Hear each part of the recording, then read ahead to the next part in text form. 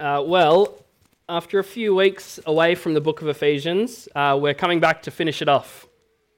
Don West, he was going to preach this passage a few weeks ago for us, and that would have just tied, a little nice bow in the series, but yeah, he was unable to make it, and that's the week that we had Ben Smart come along. But yeah, I don't know about you, it just didn't feel right, kind of leaving the series thinking about the death of division in Ephesians unfinished. And so we're going to come back to it this morning. So if you have your Bibles with you, please turn with me to Ephesians chapter 6.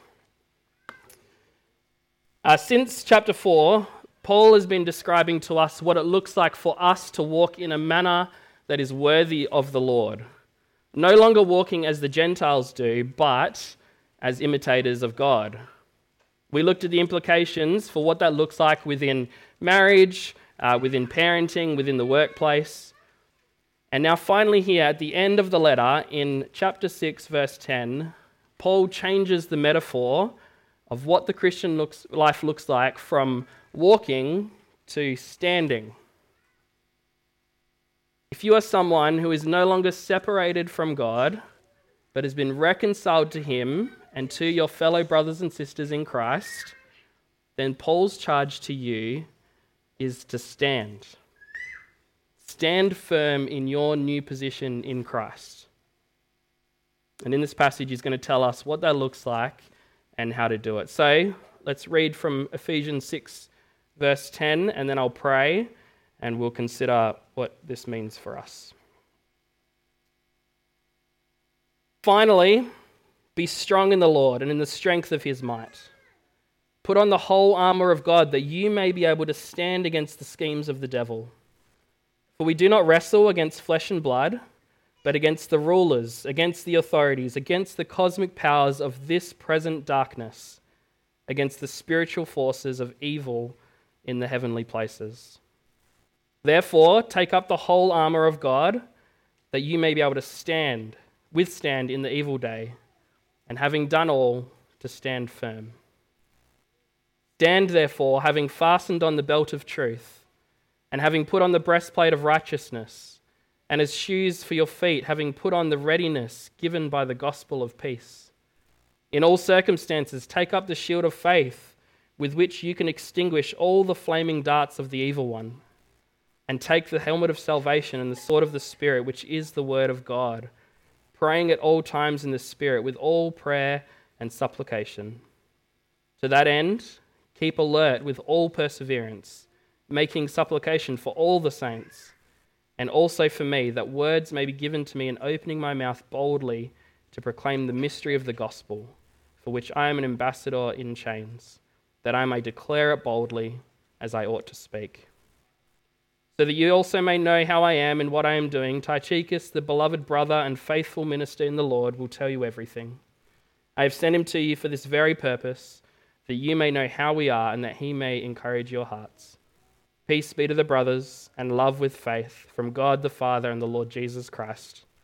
Grace be with all who love our Lord Jesus Christ with love incorruptible. Let's pray.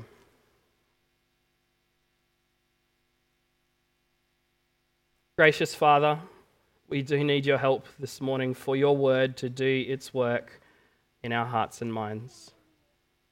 So please send us your Spirit to bring your word to life so that it might change us more and more into the likeness of your Son, Jesus. And Lord, please strengthen me to preach your word faithfully for the good of your people and for your glory. In Jesus' name we pray. Amen. Well, I wonder, what is the last time that you thought about angels and demons? It wouldn't be a surprise at all if you'd said that it had been months or maybe even years since it had crossed your mind. I must confess, it's certainly not something that I even think about on a weekly basis. Not because I don't think that they're real, but because we live in such a materialistic world, don't we? And I don't even mean that in a negative sense. I mean, us human beings, we're created with 5 senses, aren't we? And a movie was once made about someone that had that supernatural 6th sense. But it certainly isn't our common experience here in Perth, Western Australia. To be in a state of constant awareness of the spiritual realm, let alone experiencing it firsthand. Now, I'm sure there are many of us with stories of encounters with angels and demons. I've got a few myself as well, but I think that what tends to happen is even after a particular experience or hearing a particular story, we drift too easily back into this state of unawareness. Unaware that there is a very real, a very powerful, and a very dangerous enemy that is at work against the people of God. While we're very often aware of the latest government party, its policy and its agenda, we're very aware of the state of the media, we're very aware of the dangers of technology, how often are we aware of a far greater reality that is actively at work to destroy the church, to destroy us?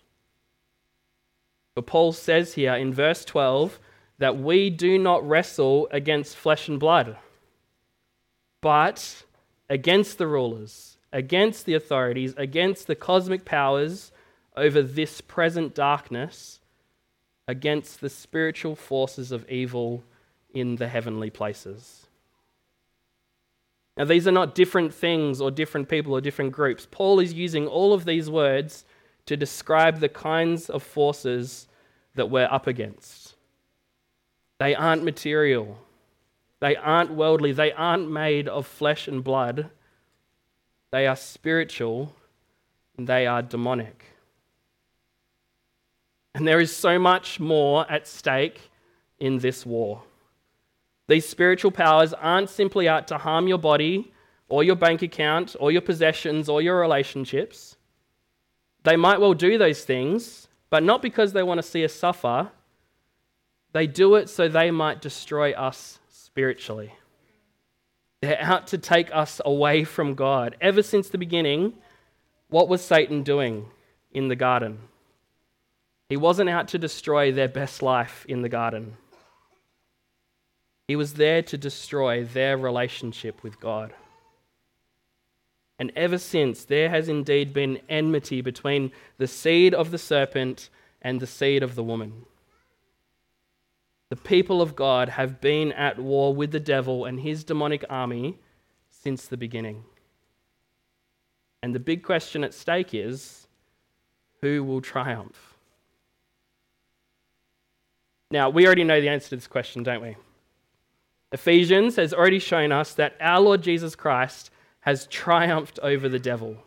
And he has been seated at the right hand of God, and he is far above over all rule and authority and power and dominion, and above every name that has ever been named, not only in this age, but in the one to come as well. Jesus Christ, he has won this great war, hasn't he? Through his death on the cross and through his resurrection from the grave. But we don't quite yet live in the full reality of it, do we? You would have heard us preach before about the now but not yet period that we live in since the resurrection of Christ and his second coming, which is to come. Which means for us that Christ has won the war now, but not yet do we yet experience the fullness of it. Christ has conquered and defeated every spiritual enemy of ours, but not yet has he come back to put all things under his feet. And he has done this so that the full number of his people would come to salvation first. Because once he comes back, there is no second chance. There is no coming to Jesus in faith and repentance on that final judgment day. And so we wait in this now but not yet period, still fighting against our spiritual enemy. This has been likened to D-Day in World War II. The day which the Battle of Normandy began, it turned out to be the decisive day in which the whole war was won. From that day on, the inevitable would come, the surrender of Nazi Germany and their allies. But it was still about 15 months before the war actually ended, as there were still many battles to come, but D-Day proved to be decisive. There was always only going to be one outcome from that day forward. And so too, since Good Friday, there is only going to be one outcome. Jesus Christ, he will rule and reign over all things when he returns, and every enemy will be crushed under his feet. But until that day, the fight goes on. The enemy still resists the inevitable result. They know they've lost, but they're going to do all that they can to drag down anyone else with them. So do you see what's at stake in this war? There is an entire reality that we cannot see that is out to do all that they can to make sure that we don't spend eternity with God. This is so much bigger than a fight for political influence or for particular rights or freedoms. This is a war for your soul. This is a war against the very body of Christ. So, church, we need to be on guard.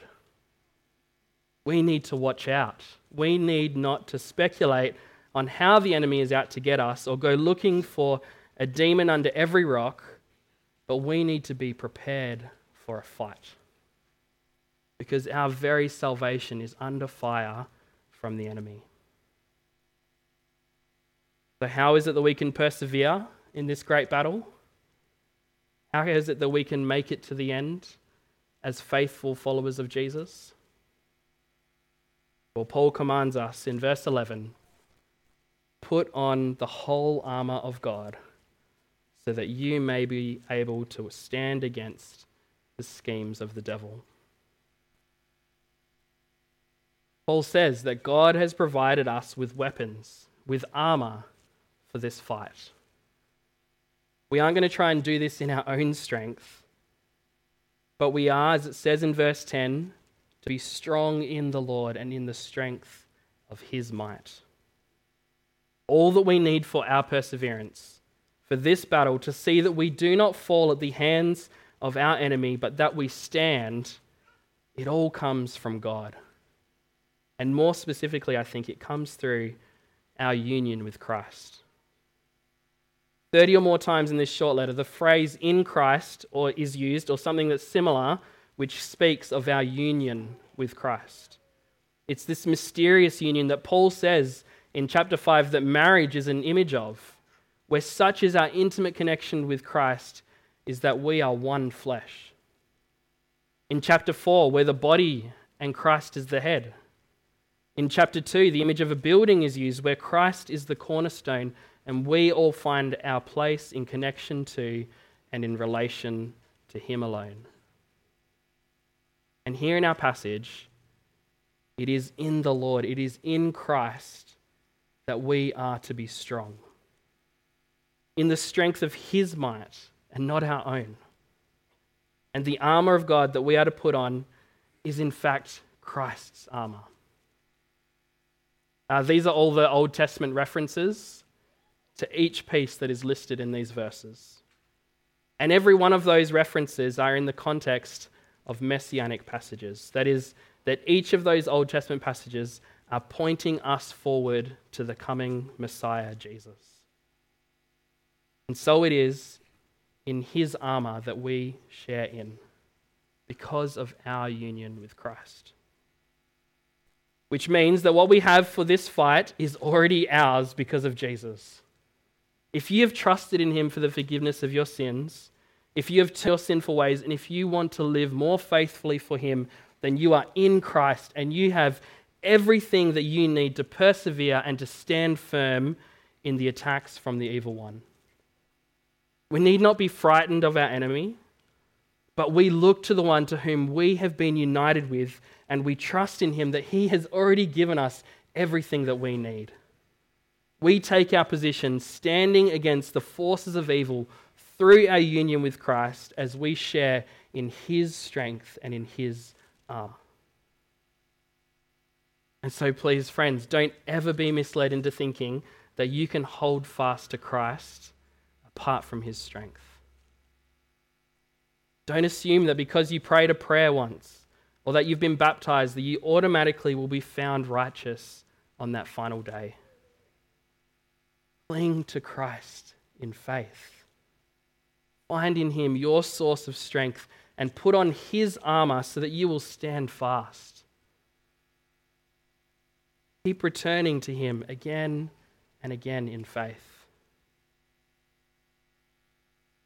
Because Paul commands us, we are to be strong in the Lord and in the strength of his might. We are to put on the whole armor that is God's, not our own, so that we may be able to stand against the schemes of the devil. So, what is this armor? First of all, we have the belt of truth. If Paul has the armor of a Roman soldier here in mind, which it's very likely that he does, then it's not like the belts that we wear today. A soldier's belt, it actually marked them out as a soldier. Even when they were off duty, they would wear this belt as a mark or as a status that they were a soldier. It was a sign to those around them that this is what they did. And so too, I think Paul is saying here that we, as the people of God, ought to be marked by truth.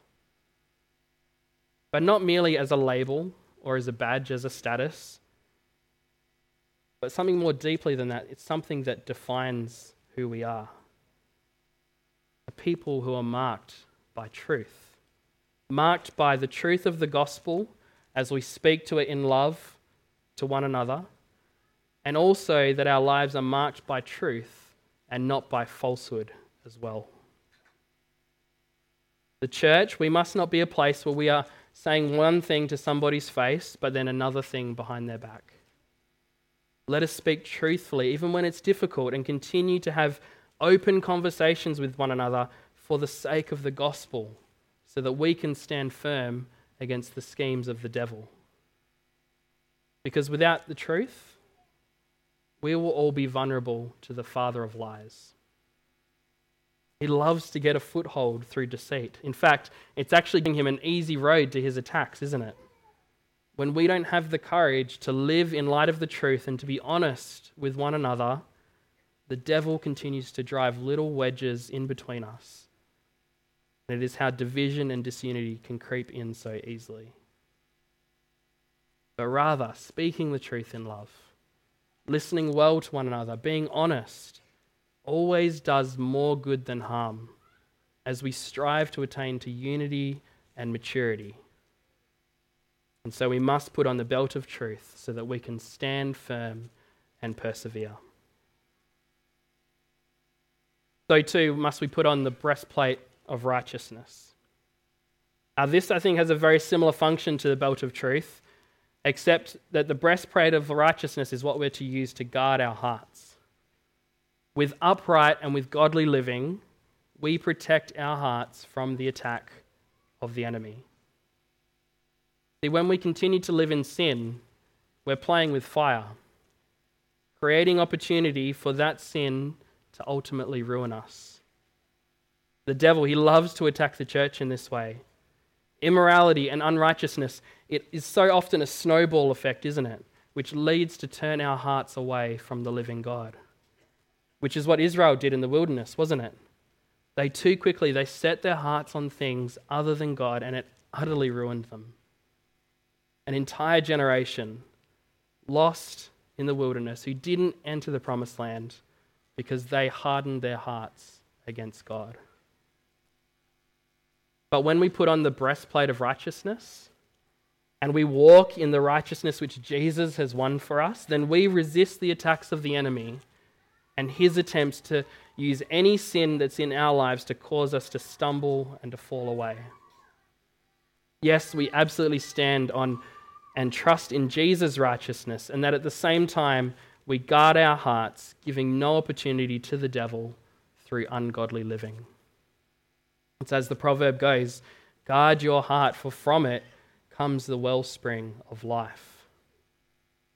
We stand firm against the schemes of the devil by putting on the breastplate of righteousness and living upright and godly lives. The next piece of armor we're to put on are shoes for our feet, which is the readiness given by the gospel of peace. And this, interestingly, is the first of only two pieces of armor which we are actually to go on the attack. And how is it that we actively fight against our enemy? By taking the gospel to people. Which might come as a surprise to us, but evangelism is actually an act of spiritual warfare. You are heading to the front lines when you take the gospel to your neighbor or to your workmate. You are standing firm against the work of the enemy. You are resisting his schemes by taking the gospel to those who need to hear it. This is how we actually undermine our spiritual opponents. See, while they're actively trying to destroy the church, as we take the gospel to the lost and as we welcome them into the church, we actually grow instead, don't we? As Isaiah 52 says, how beautiful upon the mountains are the feet of the one who brings good news, who publishes peace, who brings good news of happiness, who publishes salvation, who says to Zion, your God reigns.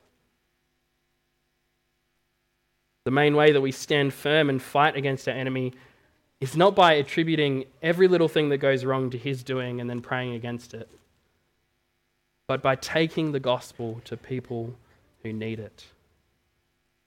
And it's amazing that this double effect, right, of evangelism is that it not only wins people for the kingdom, but it strengthens us as well, doesn't it? It helps us to stand firm against the schemes of the devil and so help us to persevere until the end. In all circumstances, we're to take up the shield of faith and stand firm. In our Christian walk, there's going to be wave after wave of attack of these flaming darts from the evil one. Arrows that are not only meant to just injure us, but to kill us. And so we must take up the shield of faith to block and to extinguish these flaming darts. I've never been very good at archery. I think that my technique is all wrong because it just keeps rubbing against my arm on the way out. Which means that, right, it slows down, it's never accurate, goes all over the shop. But if you ever have seen someone who does know properly how to use a bow and arrow, it's really impressive, isn't it? And it's actually frightening, it's scary. Archers who know what they are doing can cause their arrows to fly at over 200 kilometers an hour.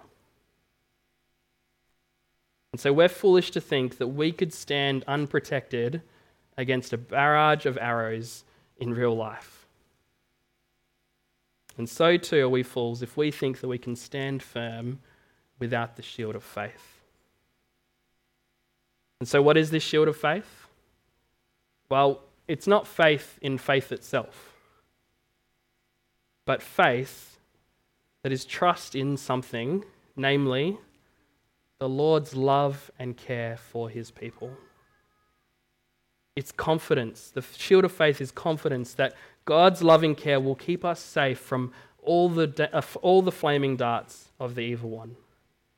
It's trusting that no matter what happens, even in the midst of hardship and persecution and suffering, God still holds us, and he still loves us, and he still cares. As we continue to have faith that God will shield us from the attacks of the enemy, he will sustain us.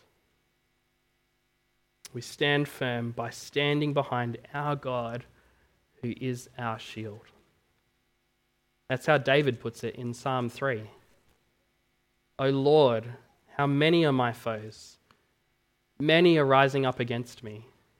Many are saying of my soul, there is no salvation for him in God. But you, O Lord, are a shield about me, my glory and the lifter of my head. In the midst of attacks from the enemy, faith says, Lord, you are my shield around me. You will protect me. You will help me to stand firm. And so I trust in you. So church, we must take up the shield of faith so that we might stand firm against the schemes of the devil and so persevere until the end. The helmet of salvation is perhaps that which protects us particularly in times of doubt. Another scheme of the devil is to plant seeds of doubt into the minds of God's people. And this is, again, almost as old as time itself, isn't it? In the garden, what did he say to Eve? Did God really say this? In the wilderness, what did he say to Jesus? If you are the Son of God, you should do this. It's a very common tactic of his to make us doubt our faith. But the helmet of salvation protects our minds through the knowledge of what God has done for us in saving us. We can truly know that Jesus Christ has died on the cross and risen from the grave. And if that is true, then I can know and you can know that God's plan of salvation will never fail. And I can guard my mind from the attacks of the evil one. To stand firm, we must put on the helmet of salvation so that we might persevere until the end.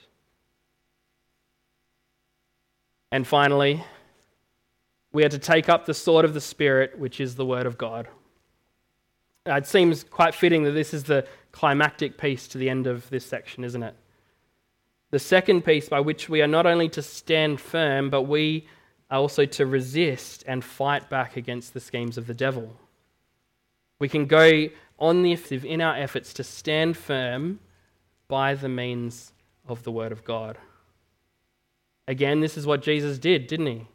In the wilderness, when he was tempted by Satan, every time he replied by saying, "It is written," and quoted Scripture. He quotes the Word of God as a means to resist the attacks from the devil and to stand firm and to persevere until the end. Which is, in fact, what Adam didn't do in the garden, didn't he? When Satan tempted Eve and when Eve handed him the fruit, he should have jumped in and said, "But God said not to." And so may we not fall to the same fate because we do not know how to use the sword of the Spirit.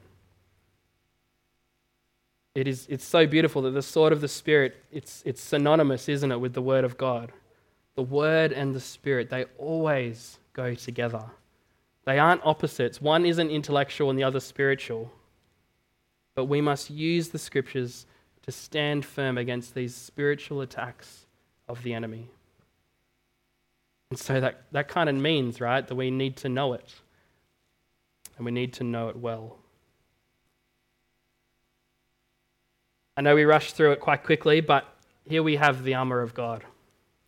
The belt of truth, the breastplate of righteousness, the shoes of the gospel of peace, the shield of faith, the helmet of salvation, and the sword of the Spirit. But yet it doesn't quite stop there, does it? Paul doesn't quite list the next thing as part of the armor of God, but Paul says that prayer is a non-negotiable way that we have to stand firm. Praying at all times in the Spirit with prayer and supplication. There's many questions we could ask about this, but I think a good one for us to consider is, what does it mean for us to pray at all times in the Spirit? And I think in keeping with the theme of this passage, in that it is God's armor and that He provides everything that we need to persevere, so too does the Spirit intercede for us in ways that we don't always know how we ought to pray. This is that connection to Romans 8, where Paul says that the Spirit helps us in our weakness. But we do not always know what to pray for as we ought, but the Spirit Himself intercedes for us with groanings that are too deep for words. And so, what does praying in the Spirit at all times look like? It means that we are to continually turn the eyes of our heart to God in faith. Sometimes we pray with words, and sometimes we pray with groanings that are too deep for words. And we pray, "Lord, please help me." Please give me your armor so that I might stand firm. Please help me to resist. Please give me faith. Please give me strength. Please help me to call to mind your word so that I might trust you. Lord, please be a shield around me. When we are so under attack from the evil one, sometimes the only words that we can utter are, Lord, please help me. But we need to do that, don't we? All the time. All the time. We need to be pleading with God for help so that we might persevere, so that we might resist, so that we might stand firm. To that end, Paul says, keep alert with all perseverance. Church, we must be diligent in prayer. Keep alert with all perseverance. We cannot afford to let up in this. We cannot afford to slack off. We are in this battle. We are at war against this spiritual enemy that is out to end us. We cannot go even a moment without seeking the Lord's help. We cannot afford to go to sleep because the enemy is like a prowling lion looking for someone to devour. Think if you knew that there was a real live wild lion here in this room right now, I don't think you would be sitting as comfortably as you are. We must keep alert with all perseverance. That is what this passage is all about. But let us not forget this little inclusion from Paul, making supplications for all the saints. Brothers and sisters, let us not grow weary in praying for one another. We really do need the prayers of one another in perseverance. The greatest thing that we could ever pray for each other is that we might hold fast to our Lord Jesus. We must pray for each other, that we would stand firm, that we would resist the schemes of the devil, so that we would keep faith until the end.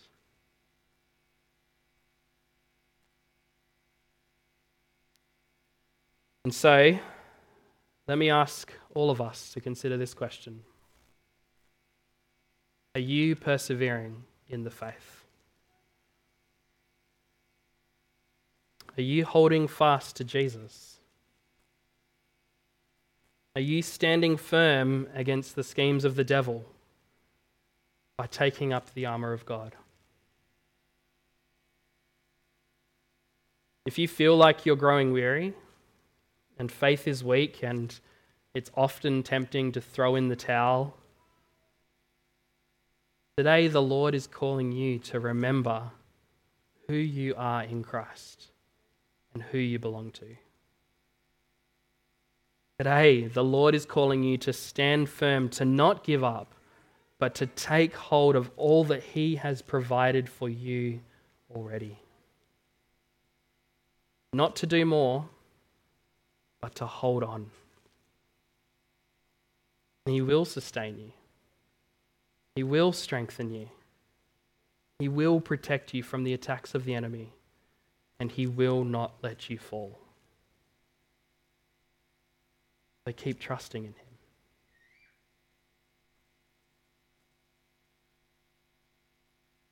If you would say that you are standing firm in the Lord, funnily enough, the Lord this morning is calling you to do exactly the same thing. To keep hold of Him. To keep trusting in Him. To not be deceived, thinking that you are exempt from the attacks of the enemy. The devil, he is constantly looking for opportunity, and he will chip away at your armor however he can. So keep alert with all perseverance. Don't rely on yourself, but keep asking the Lord to sustain you in everything. But continue to clothe yourself in His armor, for He is the one who is helping you.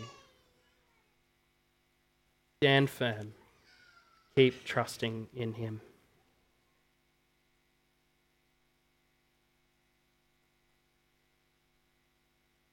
This passage, it brings us to the end of our series in Ephesians.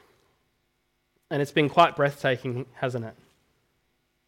We've seen so much of the past, present, and future realities of our salvation.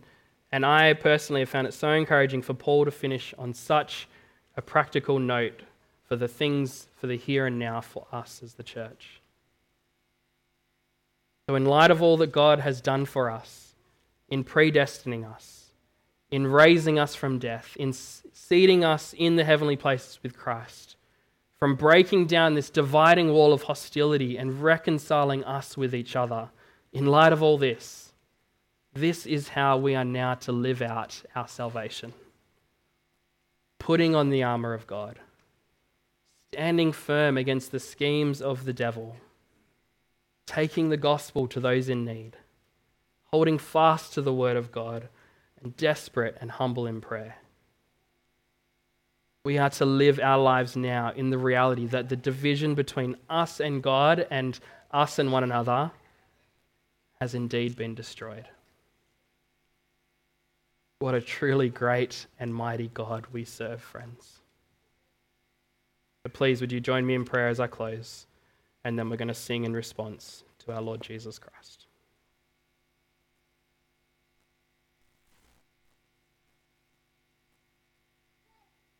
Gracious Father, we do thank you and praise you for all of your kindness to us. And that not only have you rescued us and you've called us to yourself and you have made us your own, Lord, you have given us everything that we need for us to stand firm in you, for us to hold on to Christ, for us to make it to the end, to persevere. And so, Father, I pray for all of us, wherever that we're at this morning, that we would find all that we need in our Lord Jesus. For those who are feeling weak and weary, Lord, would you strengthen them, lift up their hearts to you, and reassure them, Lord, that they do belong to you. For those, Lord, who are walking strong with you at the moment, would you help them not to be deceived and to be tempted to trust and rely in and of themselves, Lord, but they would continue to hold fast to Christ for all that they need.